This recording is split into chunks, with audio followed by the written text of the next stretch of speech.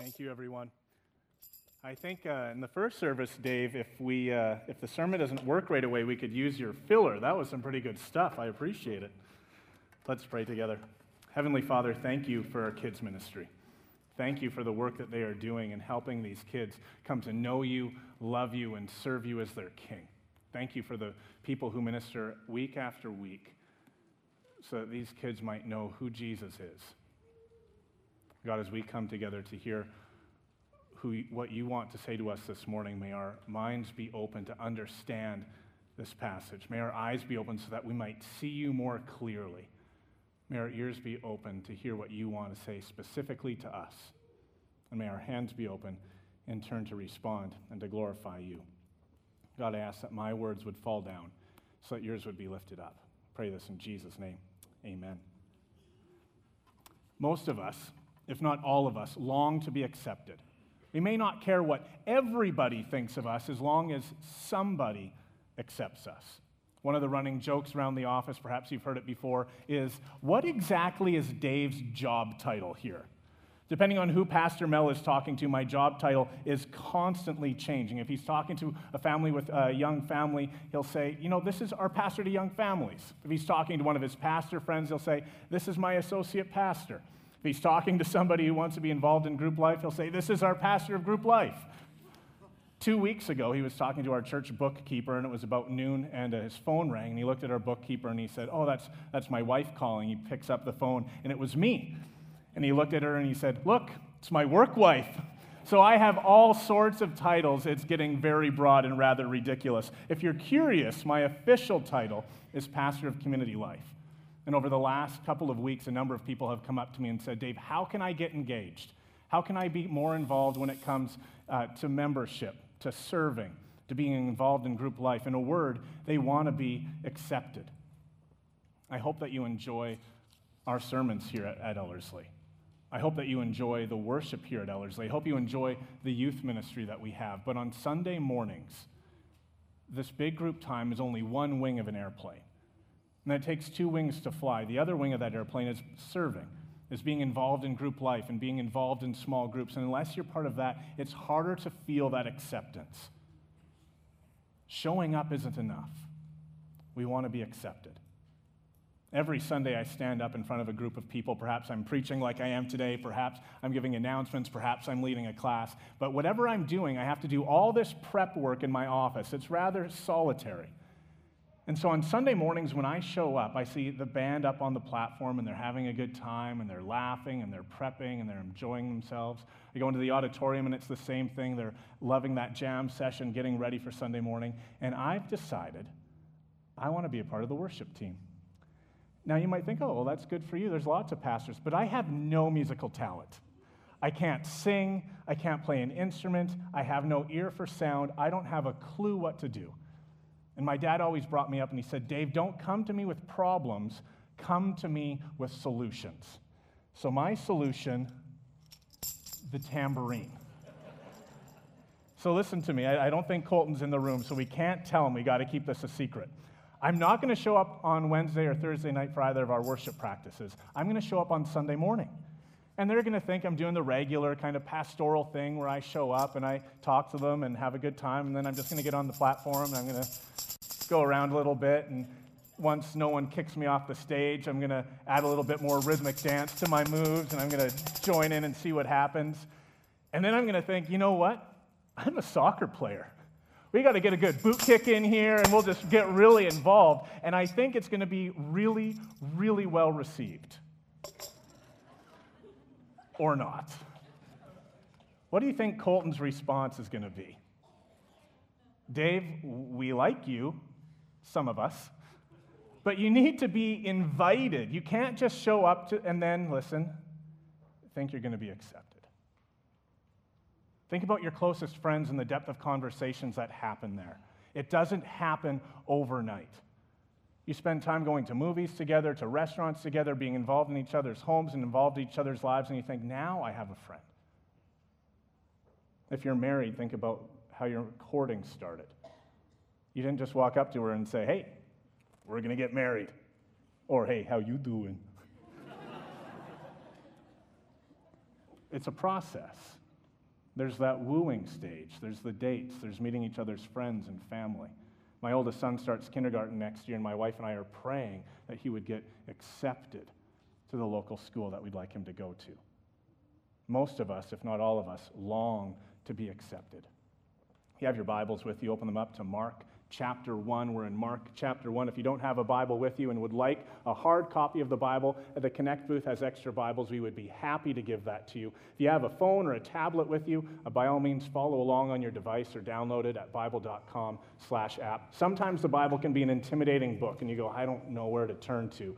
Thankfully, it has a table of contents. In that table of contents, you'll find the book of Mark. The large numbers are the chapter numbers. The small numbers are the verse numbers. We're in Mark chapter 1, verse 21. Mark is sometimes called the action-packed gospel, proof that ADD existed even in the first century. The average Bible chapter, has about 2 or 3 passages in it. Mark chapter 1, depending on how you break it up, 7 to 9 different passages. Mark's account of Jesus begins with a prophet calling out in the desert, I will baptize you with water, a symbol of repentance for the washing away of sins, but one will come after me who will baptize you with the Holy Spirit. No sooner does he say this than Jesus enters the scene. You can see it in verse 12 and 13. At once, the Spirit sent him out into the desert, and he was in the desert 40 days being tempted by Satan.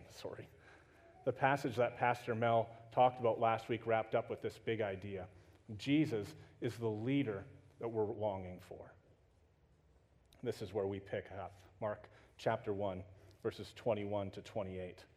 They went to Capernaum, and when the Sabbath came, Jesus went into the synagogue and began to teach. The people were amazed at his teaching because he taught them as one who had authority and not just as a teacher of the law. Just then a man in their synagogue who was possessed by an evil spirit cried out, What do you want with us, Jesus of Nazareth? Have you come to destroy us? I know who you are, the Holy One of God. Be quiet, said Jesus sternly. Come out of him. The evil spirit shook the man violently and came out of him with a shriek. The people were all so amazed that they asked each other, What is this? A new teaching. And with authority, he even gives orders to evil spirits and they obey him. News about him spread quickly over the whole region of Galilee. Here's our first part of the outline this morning. Jesus is a man of authority. Let's go back to the rather ridiculous illustration of me bringing a tambourine to worship practice and thinking I can just jump on stage. Some of the musicians might go, Yep, that's exactly what we need. But Selmer and Traditions, Colton and Renew might look at my performance and say, No, Dave. On Sunday mornings, we strive for excellence. It's one of our values here. We want to get better. And you have to come to rehearsal.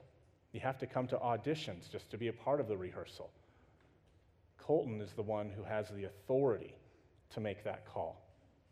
Take another look at verse 22, and you'll read, The people are amazed at Jesus' teaching because he taught them as one who had authority, not just as teachers of the law. You might look at this and go, okay, a teacher of the law, some of your translations might use the word scribe. It's probably a geeky job nobody really wants. Couldn't be further from the truth. The Jewish people looked up to these scribes, to these teachers of the law. These men had an incredibly important role. They were experts in the Old Testament. Most of them, if not all of them, had memorized the entire first 5 books of the Bible. When the growth of synagogues began to take place, they also became teachers, and having memorized the law, they also became legal jurists. To put it in another way, these teachers of the law are research professors, teachers and moralists, as well as civil lawyers, all rolled into one. And when Jesus enters the scene, they look at Jesus and say, This man has authority. Think about the strength and the power of which Jesus must have taught so that these incredibly educated men were thought of as people who didn't. To put it, Jesus doesn't just know the Word of God, he is the Word of God. No wonder he came with such authority. Here is God made flesh, all-knowing, all-powerful Son of God standing before a room of people, showing the authority over the Scriptures, the authority over the spirits, This demon-possessed man just couldn't handle it anymore, and he blurts out in front of all who are present, "What do you want with us, Jesus of Nazareth? Have you come to destroy us? I know who you are, the Holy One of God." I don't know how many of you have heard a demon-possessed person speak before, but they don't sound like a 10-year-old girl. This isn't a, "What do you want from us, Jesus of Nazareth?" Somehow that doesn't evoke fear in all those who are in attendance. I've heard demons speak on a couple of occasions, and they want to scare you. They're loud, they're guttural, they're violent. Looking at verse 25, "Be quiet," Jesus said sternly. "Come out of him." The evil spirit shook the man violently and came out with a shriek. Authority over the scriptures. Authority over the spirits. The people are amazed. You don't have to hang out with me very long to know that I love sports. My oldest son is named after my favorite soccer player. I can't believe my wife went for it. When I think of the best soccer teams I've played on, it's all been with great coaches. Coaches who have played the game, coaches who understand tactics, coaches who could take in the all-stars and say, "Listen to me, this is how we're going to play the game, and if you listen, this is how we're going to win." If you're not a sports fan, you may not be aware that today is one of the most exciting days in the NFL. It's the conference championships. Hopefully, Kansas City beats the evil New England Patriots. Of the 4 remaining teams, it is arguably the 4 best coaches in the league. Every position is coached with excellence. Every play designed with brilliance. Every call from a master tactician. Players, when they move to Bill Belichick's team or Andy Reid or Sean Payton, are saying, "This man has such a grasp of football, such an understanding. No wonder everybody gets in line." He has authority. People listen. If you have your Bibles open in front of you, you'll notice in verses 22 and in verses 27 are the exact same words. People were amazed at Jesus' authority. Authority over the scriptures, authority over the spirits. Moving on to the second part of our passage, verses 29 to 31. As soon as they left the synagogue, they went with James and John to the home of Simon and Andrew. Simon's mother-in-law was in bed with a fever, and they told Jesus about her.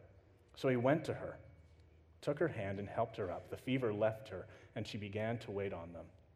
We've just looked at 2 miracles, and they couldn't be more different. A demon-possessed man in a crowd perhaps like this, Jesus yells out sternly, "Be quiet," and casts him out in front of a group of people. If you have your Bibles open in front of you, look what Jesus says to Simon's mother-in-law. Nothing. He doesn't even utter a word. He just takes her hand and helps her up.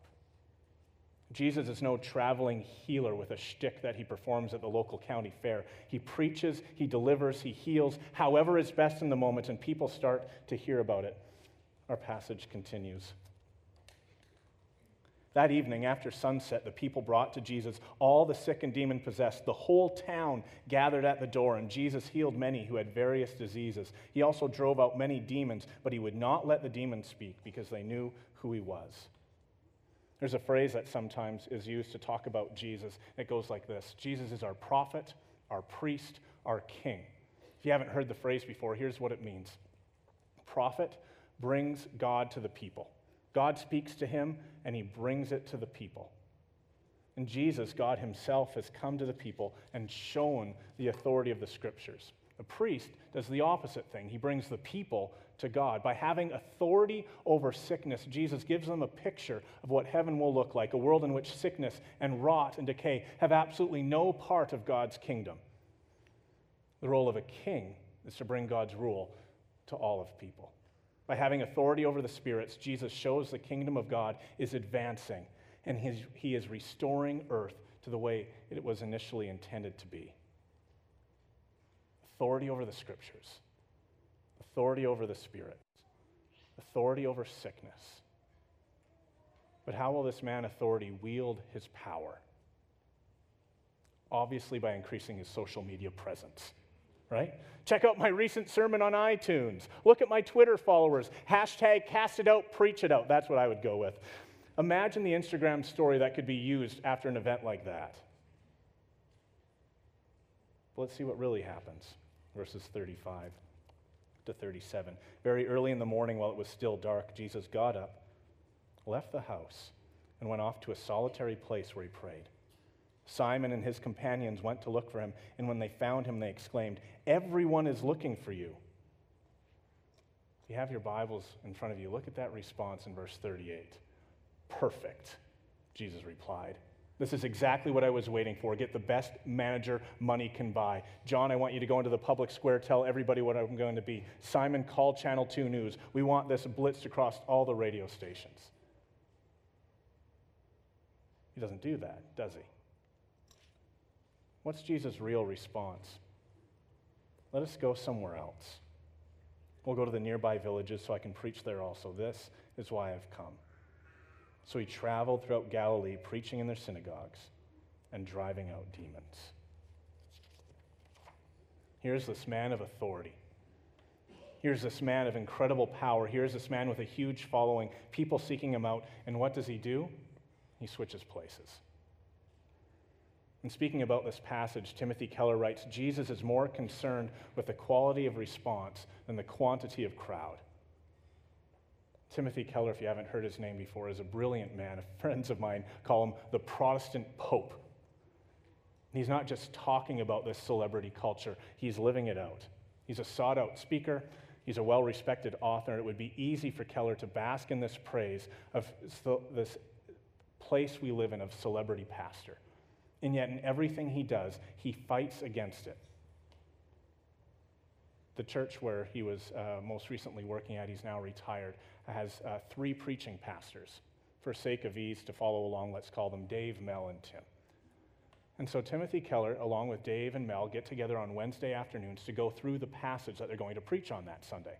They all bring their ideas, they bring their best illustrations, their best quotes, they recognize what the area is that they'd like to focus on, and they talk about it together, and then they each go and they write their own message. I don't know how it's determined which location they preach at, but every week, nobody knows who's going to be where. He absolutely fights against this idea of celebrity pastor. In South Edmonton, it might be Dave. In Mill Woods, it might be Mel, and Tim is at Leduc. Next week, it could be exactly the same or completely different, but he wanted his church congregation to understand, this isn't about me, this is about the gospel. Other well-known pastors who I'll choose not to name regularly open new satellite campuses. They rent a school, buy an old grocery store, turn it into an auditorium, and up pops a church. They blitz that community, that city, that town a month in advance, telling about what's going to happen, what's going to take place. And the first Sunday there, 400, 500, 700 people show up. And then they talk about it. We had 700 people at our launch. I'm not making this up. My brother-in-law used to work at a decent-sized town. It wasn't a city, it was a town. And one of these things happened. It was a mass exodus from all the other churches in the community. Jesus is more concerned with the quality of response than the quantity of the crowd. When Jesus is traveling around Galilee, he wants people to respond to the message, not the miracles. The miracles aren't the message. Jesus is the message. The kingdom of God is the message, and that is what he wants people to see and to understand. If Jesus' desired outcome was this huge, massive following who are just in awe of the miracles he can perform, he would have stayed in Galilee. He would have told everybody where he was going, and he would have entered Jerusalem with a huge following. That's not what he did. Jesus' plan is for life change, for people to believe he's the Son of God, come to save the world. The kingdom of God has arrived. And he's here to reclaim what's rightfully his. Mark continues in verse 40. A man with leprosy came to him and begged him on his knees, "If you are willing, you can make me clean." Leprosy in the first century was basically a death sentence. If you have a skin disease and it won't go away, you become a social outcast. You either live outside the town in solitude or outside the town in a leper colony. Either way, you have to beg for your food. For the sake of the common good, anyone who had an infectious disease needed to live a life this way because they didn't want the rest of the community to receive that same infectious disease. This is what is written in the Jewish law. by Moses. The person with such an infectious disease must wear torn clothes, let his hair be unkempt, cover the lower part of his face, and cry out, "Unclean, unclean." As long as he has the infection, he remains unclean. He must live alone. He must live outside the camp. Verses 41 and 42. Filled with compassion, Jesus reached out his hand and touched the man. "I am willing," he said. "Be clean." Immediately the leprosy left him and he was cured. I want you to stop and think about what just took place here.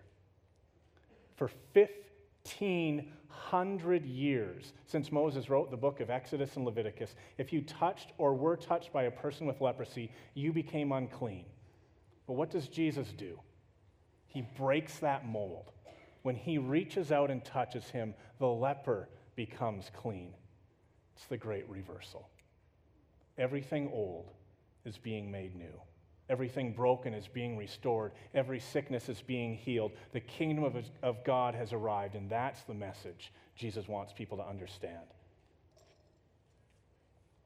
Continuing on in verses 43 and 44, Jesus sent him away at once with a strong warning. "See that you don't tell this to anyone, but go, show yourself to the priests and offer the sacrifices that Moses commanded for the cleansing as a testimony to them." It's difficult to see this in our English translation, but the tone of voice, what Jesus is doing here, how he's talking to the leper, is the same way he's talking to the man who is demon-possessed. To say it in a different way, Jesus saw the disobedience in the man. He chose to heal him anyway. What does the now healed leper do? Instead, he went and began to talk freely, spreading the news, and as a result, Jesus could no longer enter a town openly, but stayed outside in lonely places. Yet the people still came to him from everywhere. You see what happened? Jesus and the leper switched places. The leper was a social outcast. Because of his skin disease, he wasn't allowed to enter the city, and if he did, he had to cover his mouth and he had to yell "unclean" so that people knew he was there. He went freely that day, talking to people, telling them about Jesus, the miracle worker. He became a local celebrity. The leper was cleansed, and he's now warmly accepted. But what happens to Jesus? Jesus, who had received a following of his own, could no longer walk in cities, could no longer go where he pleased. He had to stay outside, where people didn't know where he was, where people couldn't find him. Jesus and the leper switched places. And as we close chapter 1 of Mark, the great reversal is already taking place, foreshadowing what will eventually come at the end of the book, where Jesus takes our place and we take his. He's starting to see the beauty of a large passage of Scripture. It begins with this man of authority over Scriptures, authority over spirits, authority over Sabbath. And yet, instead of using it for self-promotion, he uses it to switch places with us. What does it mean? Everyone is welcome.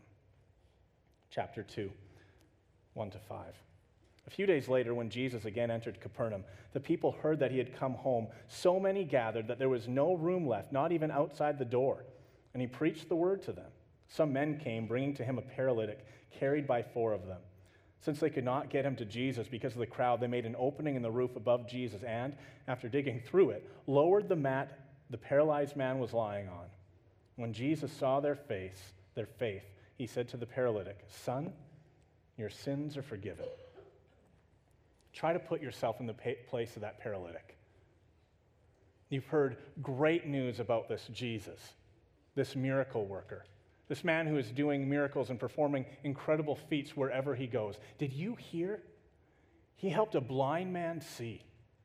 Did you hear? There was a man who had leprosy. Jesus touched him. He was immediately healed. Did you hear that there was a group in a synagogue and a man was possessed by a demon and he yelled out and immediately Jesus cast the demon from him? He's excited. So he looks at 4 of his close friends and he said, "Will you carry me to Jesus?" And his 4 friends, good guys, say, "Absolutely, we will." You're that paralytic. You're on that mat. You arrive at this home. And there's so many people, they're flooding out the door. they're sitting in windowsills, and you can't get anywhere close to Jesus. And your friends are like, don't worry about it. We got this.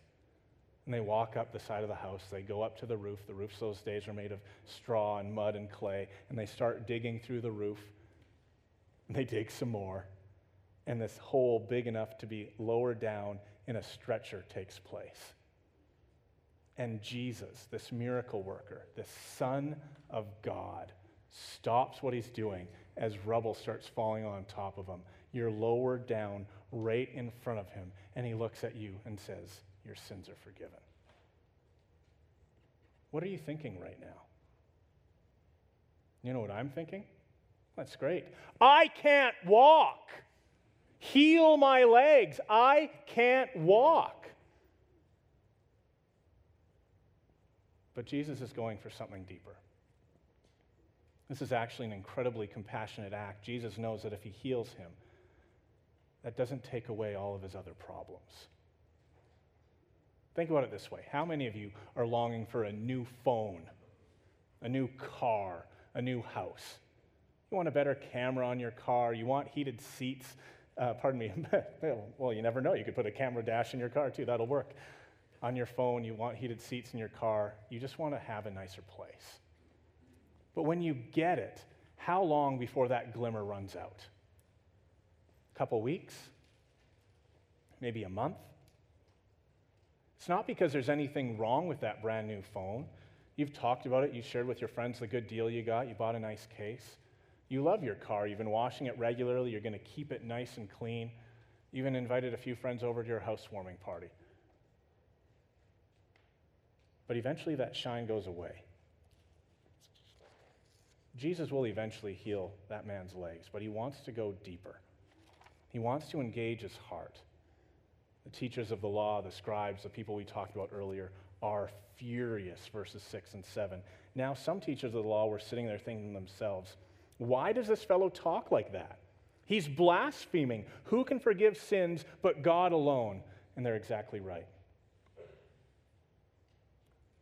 Imagine 3 guys hanging out. They're in junior high. They're having a good time. They're getting in a heated argument about the NFL games tonight. And Tom and Mark and Harry are all having a good time.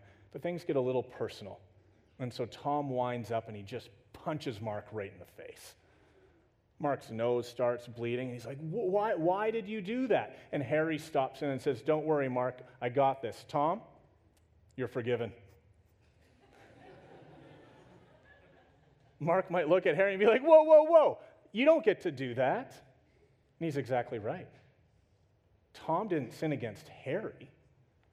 Tom sinned against Mark.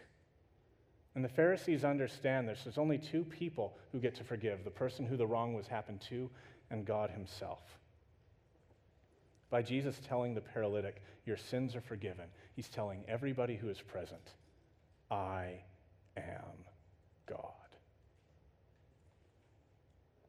Jesus has the power to give us what we want, and in verse 11, he'll eventually heal the man's legs. But that's not our greatest need.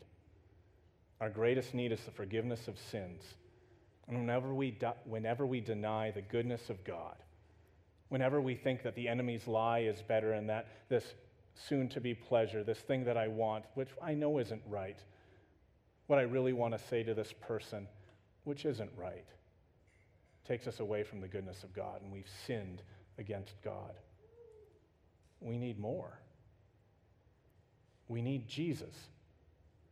Our story has just taken a gigantic step forward. Jesus has shown us that he is the man of authority. He has authority over scriptures. He has authority over spirits, authority over sickness. Now he's showing us something more. I, Jesus, have authority to forgive sins. He's also shown us he's willing to switch places. Jesus was willing to be an outcast so that the leper might be accepted. And here's the great reversal. He is willing to become sin so that we might receive the righteousness of God. Everyone welcome. Everybody accepted. Picking up in verse 13. Once again, Jesus went out to be beside the lake. A large crowd came to him, and he began to teach them. As he walked along, he saw Levi, son of Alphaeus, sitting at the tax collector's booth. Follow me, Jesus told him. Levi got up and followed him. While Jesus was having dinner at Levi's house, many tax collectors and, quote, sinners were eating with him and his disciples, for there were many who followed him. When the teachers of the law, who were Pharisees, saw him eating with the sinners and tax collectors, they asked his disciples, "Why does he eat with tax collectors and sinners?" On hearing this, Jesus said to them, "It is not the healthy who need a doctor, but the sick. I have not come to call the righteous, but to call the sinners." Everyone's welcome. Everyone is accepted. But Dave, you have no idea what I've forgiven. Dave, you have no idea the skeletons in my closet. Forgiven. Dave, you don't know what I've said to my family, my sister, my parents, my kids, my wife. Forgiven. Dave, you have no idea what I'm thinking of doing. You have no idea what goes on through. Forgiven. Here's what you get when you get Jesus: the acceptance you've been longing for. Jesus is the only person who has the authority to switch places with us that we might be accepted. Give me some of that. Give me more Jesus. There's a song that we often sing by Chris Tomlin. Here are the lyrics. I'm forgiven because you were forsaken. I'm accepted, you were condemned. I'm alive and well. Your spirit is within me because you died and rose again. Amazing love. How can it be that you, my King, might die for me? In Jesus, we receive the acceptance that we've been longing for, and he's the only person with the authority to do that. So as a church, we've got a lot to live up to. A friend of mine doesn't attend this church. Her and I were talking over Christmas break, and we were talking about this idea of acceptance, and my friend has had a rough life. She's white, her ex-husband is black, nasty divorce, bad dude, 2 little girls, mulatto. And I asked her, I said, when you go to a church, and as a white girl, you're holding these 2 black girls' hands, and you walk in, what do you do if people don't receive you well? And she looked at me and she said, Dave, I will take my girls, and I'll turn right around, and we won't even make it to the auditorium. I'll have nothing with that church, and I won't go back. A restaurateur by the name of Danny Meyer says that food is only 49% of eating in one of his fine establishments. The other 51% is hospitality, and this intrigued me when I heard him talk. In other words, he says, if you sit down and enjoy the best meal you have ever tasted, but the hospitality is poor, we've failed. We have not received a passing grade. Now, I think my food is really good, but I think my hospitality is excellent. And people can copy food, but good luck copying my hospitality. You might like the sermons better somewhere else. You might like the worship better somewhere else.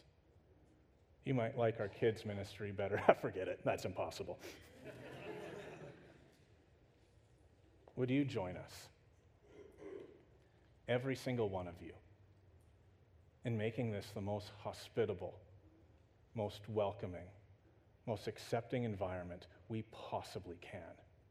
I'm not talking about joining Lisa and the First Impression teams, although if you'd like to, please do. We'd love to have you.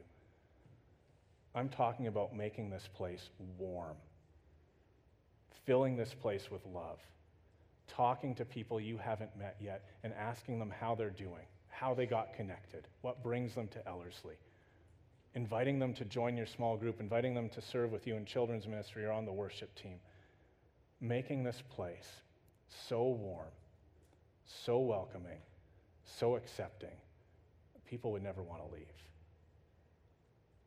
Let's pray. Heavenly Father, I thank you for this passage of Scripture. I thank you for the privilege of preaching a larger passage so that we can see what you're doing and how you're operating on a bigger scale. And God, it's beautiful to see your Son come with that authority over the spirits, authority over sickness, authority over sin, so that you will switch places with us. That you will take on sin who had no sin, so that we might become the righteousness of God. Father, forgive us when we have not been as accepting as we should be. Fill us with your Holy Spirit, that we might encourage, that we might love, that we might embrace every individual who walks into our church building, and that we would do it for the glory of Jesus Christ. In Jesus' name I pray. Amen.